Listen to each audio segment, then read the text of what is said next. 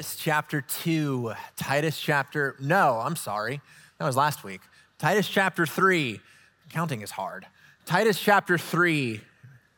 We are going to wrap up our sermon series going through the book of Titus. It's a short and sweet letter that I hope has been encouraging to you. And this morning, we're going to cover all of Titus chapter 3. You know, last week, Brian did an excellent job showing us how grace works. We talked about how the grace of God has appeared in Christ and how God has saved us. He has rescued us, but grace not only saves us, it trains us. And it says how the grace of God has appeared, training us to renounce ungodliness, and how he redeemed us to purify for himself a people who are zealous for good works. And following on that theme of being zealous for good works, the theme of Titus chapter 3 is that we would live out the gospel through our devotion to good works. Jesus put it this way in the Sermon on the Mount. He said, "So let your light shine before others, that they may see your good works and give glory to your Father who is in heaven." The idea here is that our lives that have been transformed by the gospel would now bring glory to God through the way that we live. And so let me give you the main point this morning. We are called to live out the gospel through our devotion to good works. So we're going to study all of chapter 3 this morning. It's a big passage of scripture. As always, I like to read the whole text before we get started. I'm going to read a whole chapter of the Bible, but here's the deal. If you get bored, that's on you. It's the Bible, okay? So let's pay attention. Let's buckle up. This is Titus chapter 3. Let's start in verse 1. Remind them to be submissive to rulers and authorities, to be obedient, to be ready for every good work, to speak evil of no one, to avoid quarreling, to be gentle, and to show perfect courtesy toward all people. For we ourselves were once foolish, disobedient, led astray, slaves to various passions and pleasures, passing our days in malice and envy, hated by others and hating one another. But when the goodness and loving kindness of God our Savior appeared, he saved us, not because of works done by us in righteousness, but according to his own mercy, by the washing of regeneration and renewal of the Holy Spirit, whom he poured out on us richly through Jesus Christ our Savior, so that being justified by his grace, we might become heirs according to the hope of eternal life. The saying is trustworthy, and I want you to insist on these things, so that those who have believed in God may be careful to devote themselves to good works. These things are excellent and profitable for people. But avoid foolish controversies, genealogies, dissensions, and quarrels about the law, for they are unprofitable and worthless. As for a person who stirs up division, after warning him once and then twice, have nothing more to do with him. Knowing that such a person is warped and sinful, he is self-condemned. When I send Artemas or Tychicus to you, do your best to come to me at Nicopolis, for I have decided to spend the winter there. Do your best to speed Zenas the lawyer, even Paul needed a lawyer in a hurry sometimes, and Apollos on their way. See that they lack nothing. And let our people learn to devote themselves to good works, so as to help in cases of urgent need and not to be unfruitful. All those who are with me send greetings to you. Greet those who love us in the faith. Grace be with you all. Let's pray. Lord, we thank you for this incredible chapter. Lord, even just reading it, there is so much here. This is such a rich and powerful passage of scripture. Lord, I'm humbled to have an opportunity to even talk about it. Lord, I just pray that you would, by your Holy Spirit, open up our hearts and minds to receive what you would teach us from this passage. Lord, we pray that you would conform us to the image of your Son, that you would make us more like Christ, that we might glorify you more in our lives. Help us, I pray, in Jesus' name. Amen. The first thing I'd like to show you from this passage is how it's framed. This passage tells us what it's all about by repeating something in the beginning of the passage, in the middle of the passage, and at the end of the passage. And what Paul says 3 times is to be devoted to good works.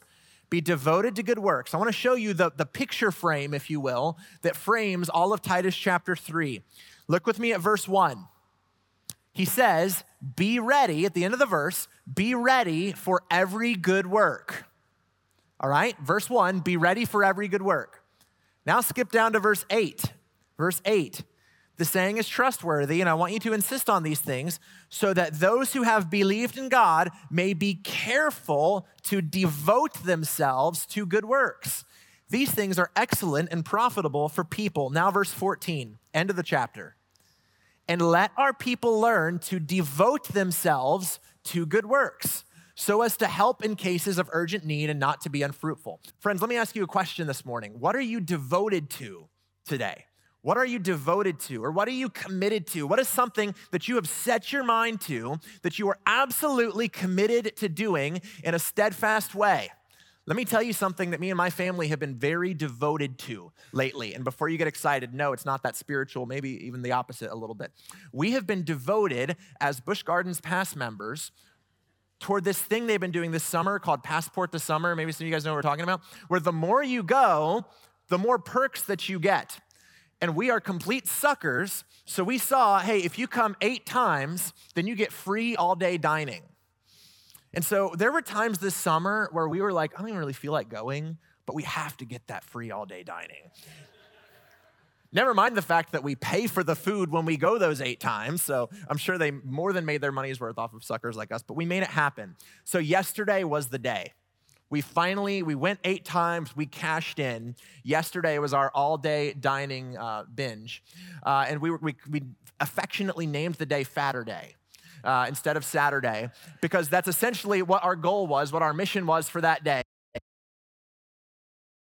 Too hard not to take advantage of these passes. And we ate a lot of great food, had a good time. I was sitting there with Hannah. We get her the chocolate cake, and I had to, the first 2 or 3 times, I'm like, all right, babe, you got to use your fork. Then I just gave up. I'm like, whatever. This is why we're here. So the next thing you know, she's like smearing chocolate frosting all over the table. The point is, if we can be devoted to such silly and trivial things as earning all-day dining, let me suggest to you, as followers of Christ, more than anything else, we need to be devoted to good works. We need to be devoted to letting our light shine before others that they may see our good works and give glory to our Father who is in heaven. This is a major theme throughout the book of Titus. This book is super practical. The Apostle Paul is deeply concerned that this church not just have the right doctrine, not just have the right information, but that they are transformed by it, that it changes their life, that they're devoted to good works. And why? Why is God concerned that we would be devoted to good works? For a few reasons. As we saw a couple of weeks ago in the sermon, our good works adorn the gospel. They make the gospel appear more attractive to the world around us. But I also want to point out something in verse 14. He says, let our people learn to devote themselves to good works so as to help in cases of urgent need and not to be unfruitful. He wants us to be devoted to good works because there are people in need. I like the way that Martin Luther put it. He said, God does not need your good works, but your neighbor does. There are people all around us in need, and as followers of Christ, we have this calling to pursue these good works out of love for others that are in urgent need. So this is the frame, this is the picture frame that holds this whole chapter together, if you will, that we would be devoted to good works, that we would live out the gospel in our lives through our commitment to good works. And the rest of this chapter is going to spell out a little bit more about what that looks like. The first thing he's going to show us about this commitment to good works is that we are to respect authority. To respect authority. This is one of the good works that he lays out for us in verse 1. Look with me at verse 1. He says, remind them to be submissive to rulers and authorities, to be obedient, to be ready for every good work. The first good work he mentions in particular is submission to leaders. Remind them to be submissive to rulers and authorities, to our leaders. And now, rulers and authorities, Paul is referring here to the government leaders in his society. So in the Roman Empire, mid-60s AD, this would have been the leaders in Rome, the various leaders going all the way up to the emperor, which is Nero. If you know anything about Nero, feel free to Google him if you want. It's not hyperbole to say he's probably one of the worst human beings that ever lived. This guy would use Christians as human torches at his garden parties. He was a cruel and a wicked leader. Nevertheless, multiple times in Scripture, knowing that he is in office, the Christians are told, submit to rulers and authorities. He says two things here. He says both be submissive and be obedient. I like to think of this as both the heart posture and the action. Be submissive is the heart posture. This means that toward the leaders that God has placed in our lives, we need to have both a submissive and a respectful heart posture toward our leaders. And then be obedient, which is the action. He's saying that as followers of Christ, we are not called to be rebels. To be submissive. We are called to be obedient to the laws that have been placed over us. I say some of this as a teaser because next spring, in spring 2024, we're actually going to be doing a sermon series together where we're going to explore the relationship between Christianity and government. And we're going to talk about things like how should a Christian think about things like politics and voting and things like that. And for no particular reason, it's just a random time that we decided to do that next year. There's no particular reason why. But for now, as this has come up in the text, let's talk a little bit about both the why and the how. Why should Christians submit to our leaders? And then how, what does it look like? Well, first and foremost, we submit to our leaders because God put them there. Can you handle that? God put them there. This is what it says in Romans 13:1. Let every person be subject to the governing authorities, for there is no authority except from God, and get this, and those that exist have been instituted by God. Jesus said the same thing to Pilate in John chapter 19. Pilate said to Jesus, do you realize that I could release you if I wanted to? And Jesus blew him off. He's like, you wouldn't have any authority unless it was given to you by my Father in heaven. In other words, God put Pilate there. God put Nero there. God put our president there. Can you handle that? Guys, that's what the Word of God says, that the authorities that are in place are there because God placed them there. It doesn't matter if we like them or if we voted for them or if we agree with them. The leaders that are in place are there by God's sovereign will. And for us as followers of Christ to be disrespectful or rebellious to our leaders is sin. So that's the why. We submit to our leaders because God has placed them there. But then how? What does that look like? We are to have a respectful heart. We are to have a respectful heart. We are to honor our leaders. Again, 1 Peter 2, he says, honor the emperor. He tells them, honor the guy that is putting your friends on stakes and burning them. Honor him. That's what he says. We honor our leaders. We pray for them. And he says, be obedient. This means that we obey our leaders. If you were to keep going in Romans 13, Paul singles out, pay your taxes, obey the laws, render to Caesar the things that are Caesar's. Guys, as followers of Christ, we are called to be respectful and we are called to be obedient to the leaders that God has placed over us. And here's why I've dug in a little bit and I've been pretty harsh on this point, because I believe that one of the most common idols in the American church today is politics. And I'm not talking about a particular side or another. I think left, right, and center, we have a tendency to make an idol out of politics. And we've got to be clear on what the Word of God says and what it calls us to be as citizens of the nation that God has placed us in. But next, he tells us to pursue peace. He tells us to pursue peace. Verse 2, to speak evil of no one, to avoid quarreling, to be gentle, and to show perfect courtesy toward all people. This means we are to be a people who pursues peace with others, not controversy.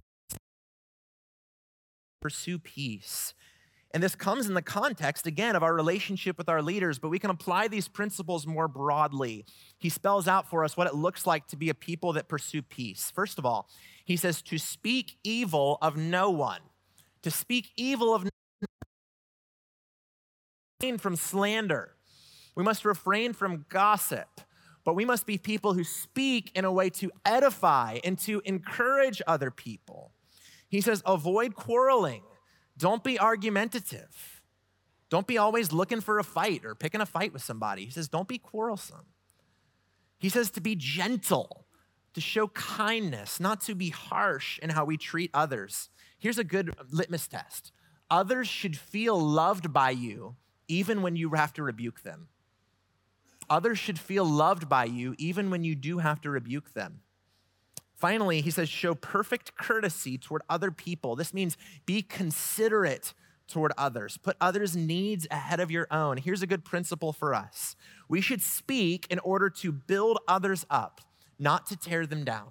As it says in Ephesians 4:29, let no corrupting talk come out of your mouths, but only such as is good for building up, as fits the occasion, that it may give grace to those who hear.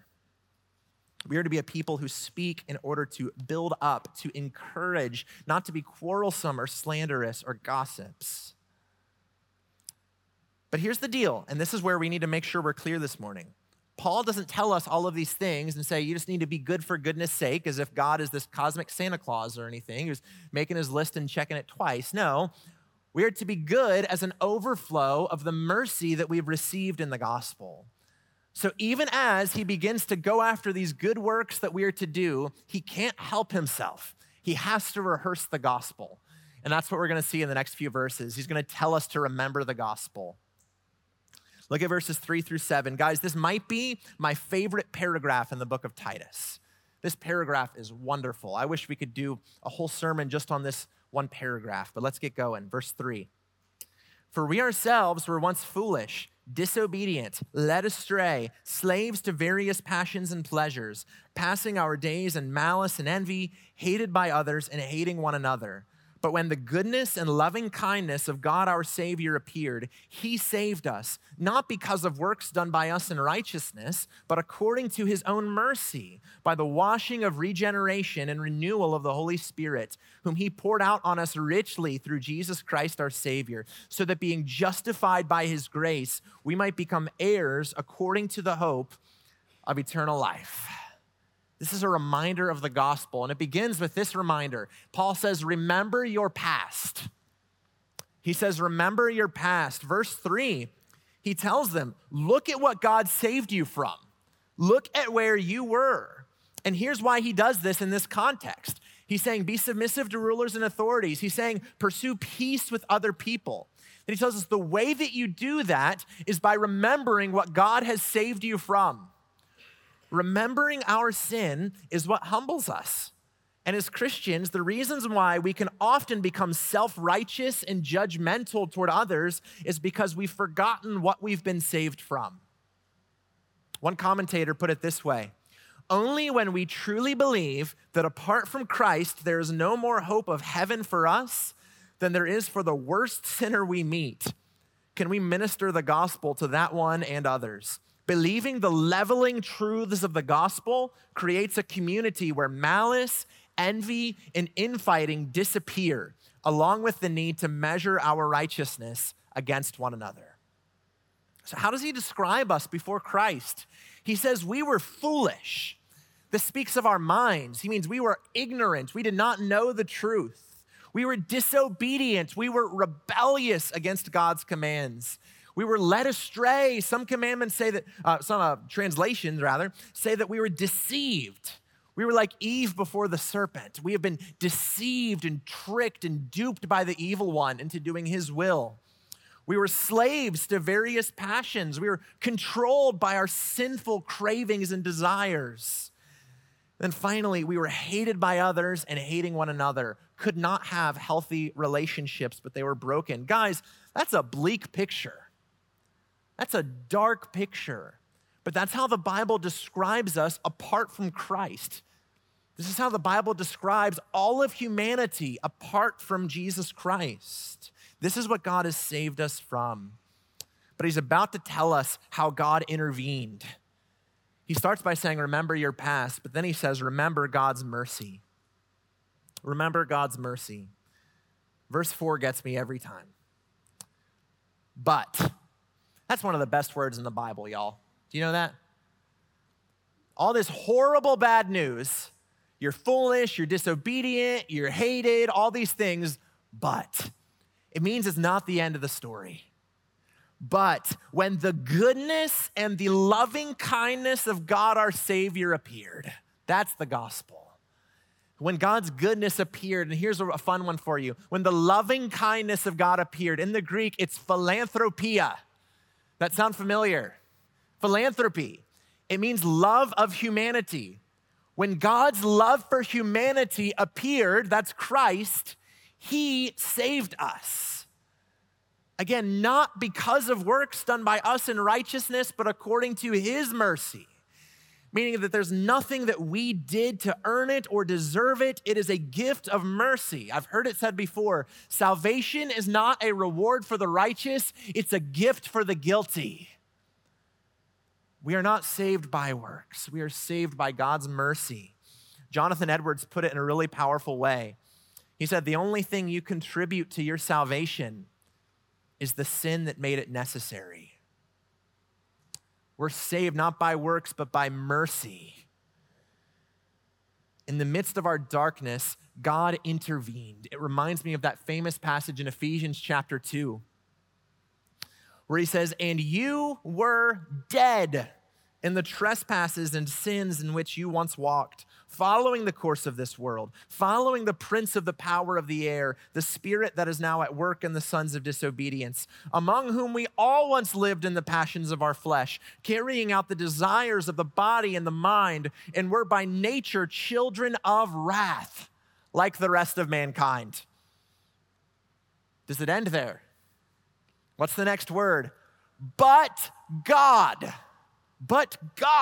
being rich in mercy, because of the great love with which he has loved us, even when we were dead in our trespasses, made us alive together with Christ. By grace you have been saved.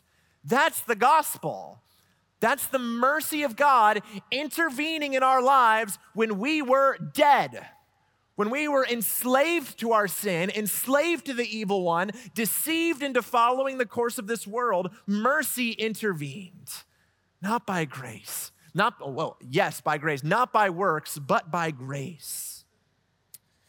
Paul in Titus is going to spell out what that looks like, how God intervened, how mercy saved us. Verse 5, by the washing of regeneration and the renewal of the Holy Spirit, whom he poured out on us richly through Jesus Christ our Savior. He's highlighting how the Holy Spirit is involved in the salvation process. He says that the Holy Spirit washes us. This speaks to spiritual cleansing. Our sin has left us filthy, as it were, and the Holy Spirit cleanses us. He says, by the regeneration of the Holy Spirit. We talked about that word a couple of weeks ago in 1 John about how God causes us to be born again through the gospel, and the renewal of the Holy Spirit, that God makes us a new creation in Christ through the gospel. All of these things are describing the reality that when we come to Christ, the Holy Spirit comes into our life and he gives us new life. He causes us to be born again. It's all a gift of God's mercy. He closes this paragraph by saying, so that being justified or being declared righteous in the courtroom of heaven by his grace, we might become heirs according to the hope of eternal life. Look at this incredible reversal from verse 3 to verse 7. Think about it. You were foolish. You were disobedient. You were enslaved. You were hopelessly lost and hated. Now you're an heir of the hope of eternal life. Romans 8 says a co-heir with Christ himself. That's mercy. That's grace. That's grace that is unfathomable for us. That's what's offered to us in the gospel. You know, as I was reflecting on this sermon, I decided that this might be a good week in light of the text to take a couple of minutes and share my story. Share my testimony of how God saved me. It's been a couple of years since I've done it from the pulpit, and a lot of new folks have been coming with a new building. I thought it might be beneficial for me to share my story here about how God's mercy intervened in my life. I had the blessing of being raised in an awesome Christian home with parents that loved me and taught me about the Word of God and taught me about the gospel from a young age. I'm so grateful for that. I was raised going to church every Sunday, going to youth group every Wednesday, all of that stuff. But when I was 17, I was a knucklehead.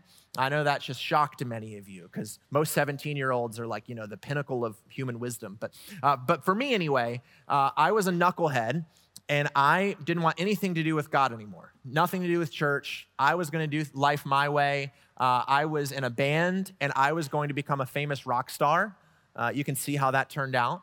But I didn't need God, didn't need the church. I was going to do my own thing. And I was living there for about 3 or 4 years. And I dove headfirst into a sinful, stupid, rebellious lifestyle. But God. Literally in the middle of the night one night, I woke up. I wasn't listening to a sermon, wasn't at a prayer meeting, wasn't listening to a song. Literally, I wake up in the middle of the night one night, and in an instant, just intense conviction came to my heart. And all I could think is, what are you doing? You know better. And all I could think to pray was, God, forgive me, and God, change me.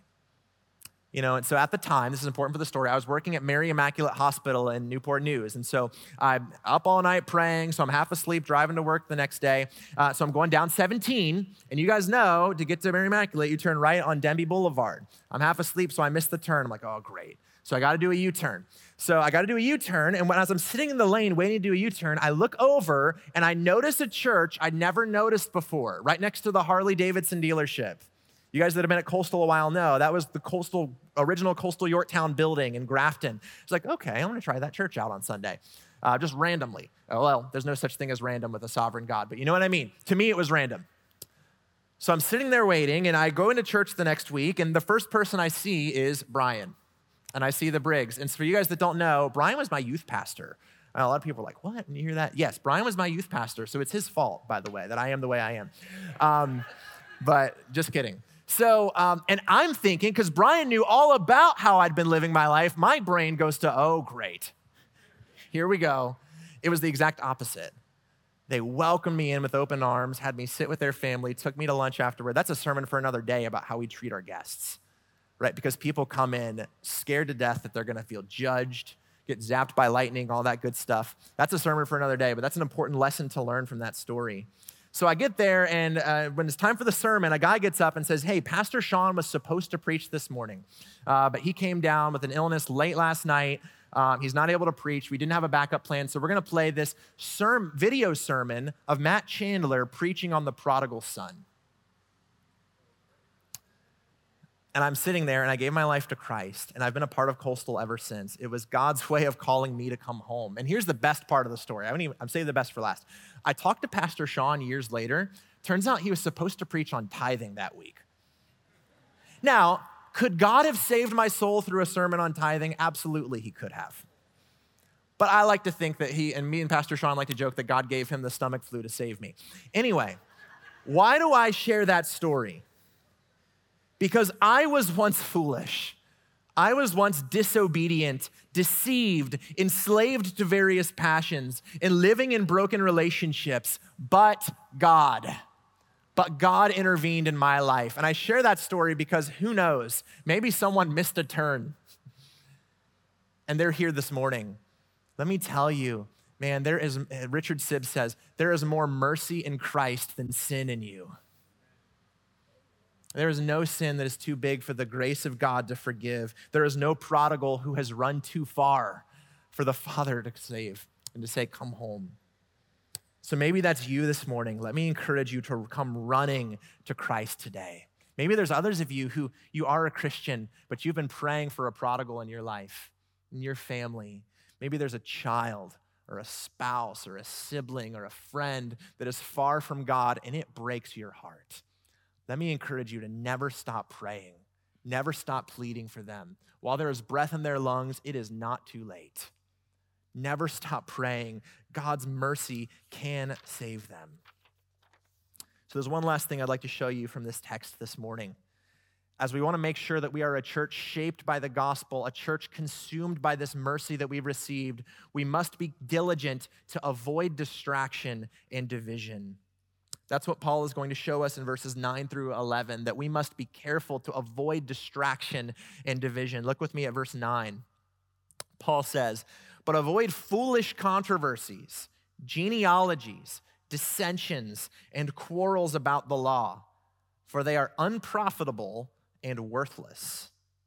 The point here is avoid foolish controversies, Paul says. Avoid foolish controversies. Now, the word avoid is very strong. It could be translated shun, completely abstain from, have nothing to do with foolish controversies. And he lays out what some of these foolish controversies are: genealogies, dissensions, quarrels about the law. He says this because they are unprofitable and they are worthless.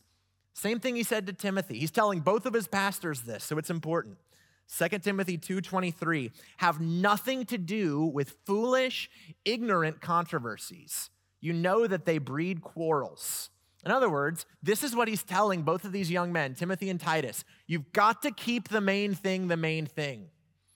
Don't get bogged down in controversies about things that really don't matter.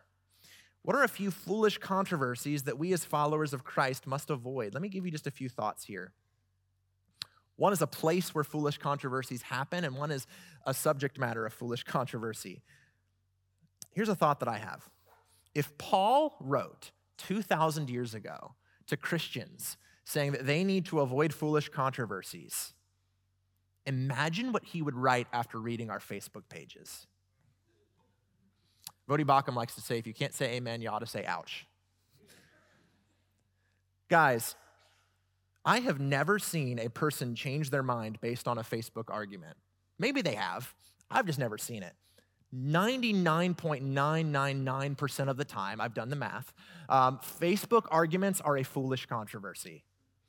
Getting all spun up and ranting and raving on social media about whatever it might be is a foolish controversy. It's a waste of time and a waste of energy that just gets you worked up, gets other people worked up, and makes Christians look petty to the watching world. Let me encourage you guys. Am I anti-social media? No, but I am anti-arguing in foolish controversies on social media because I think it breeds quarrels, as he says.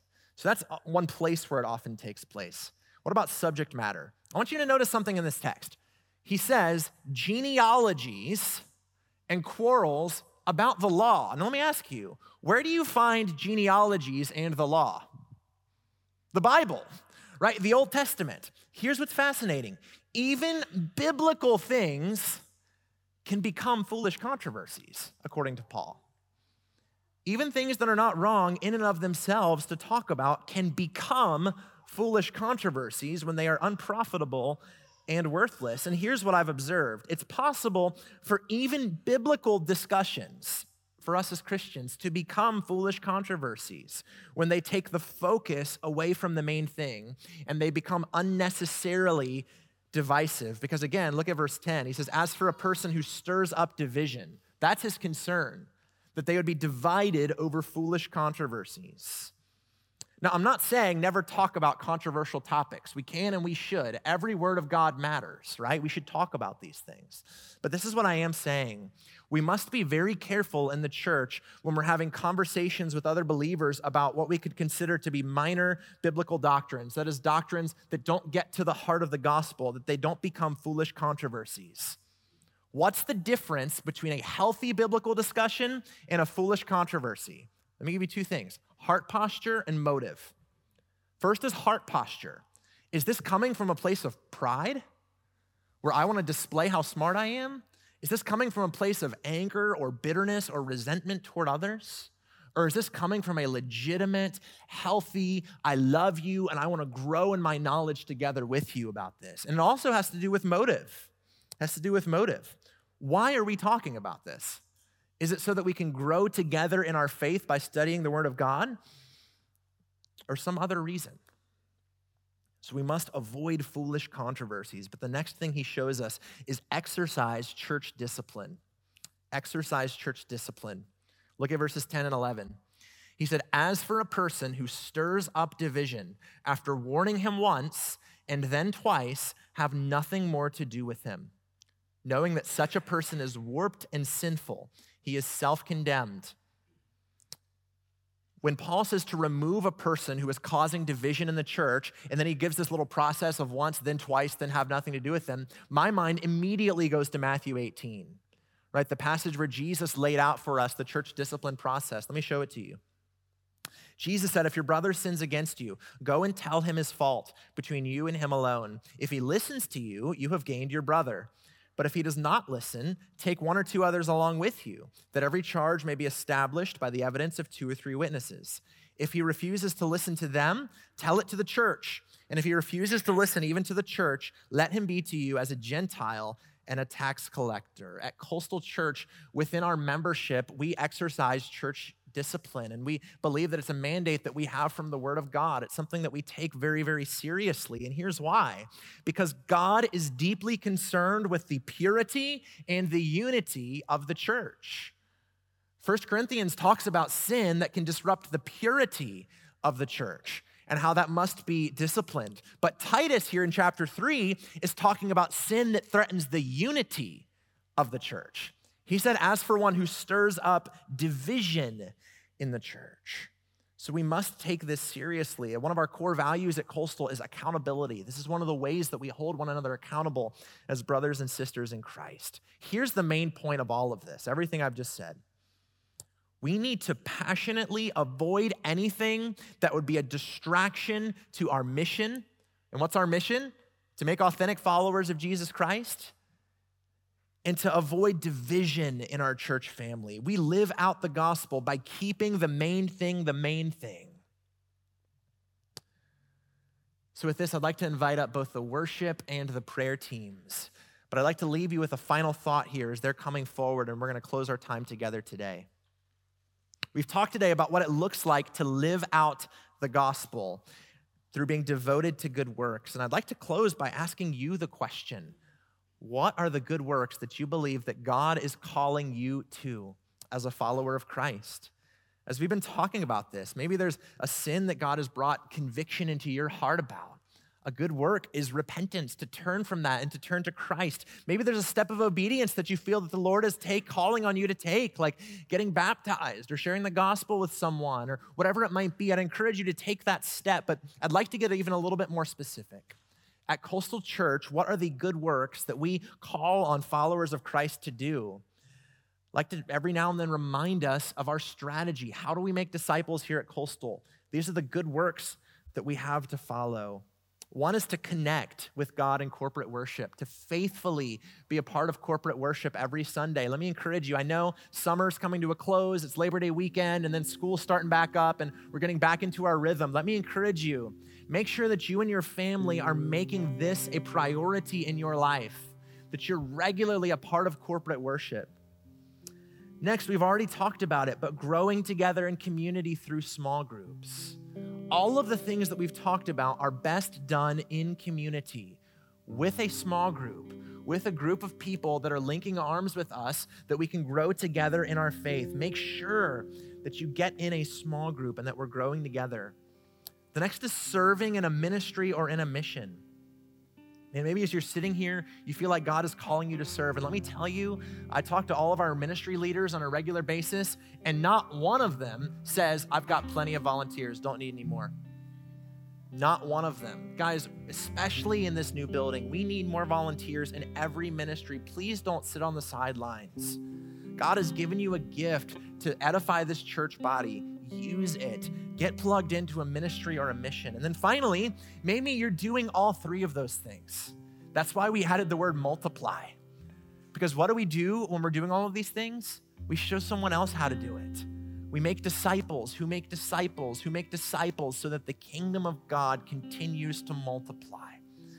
Find someone that you can invest in, that you can spend time with, that the kingdom of God might continue to grow. That is what it will look like if we are a gospel-shaped church, a church that is continuing to live out the gospel day by day. It's my hope and prayer that that would be true of Coastal Gloucester as we go forward together. Amen? And let's close in prayer. Lord, we love you. We thank you. Lord, we're so grateful for who you are. Lord, I'm so grateful that the words, but God, can be declared true of so many of us. Lord, that we were once lost, foolish, disobedient, but you intervened and rescued us when we were running far from you. Lord, we're so grateful for you. We pray that as we go from this place, you would help us to live out the gospel, to be devoted to pursuing the good works that you have in store for us. Lord, we ask your blessing on us as we go. In Jesus' name, amen.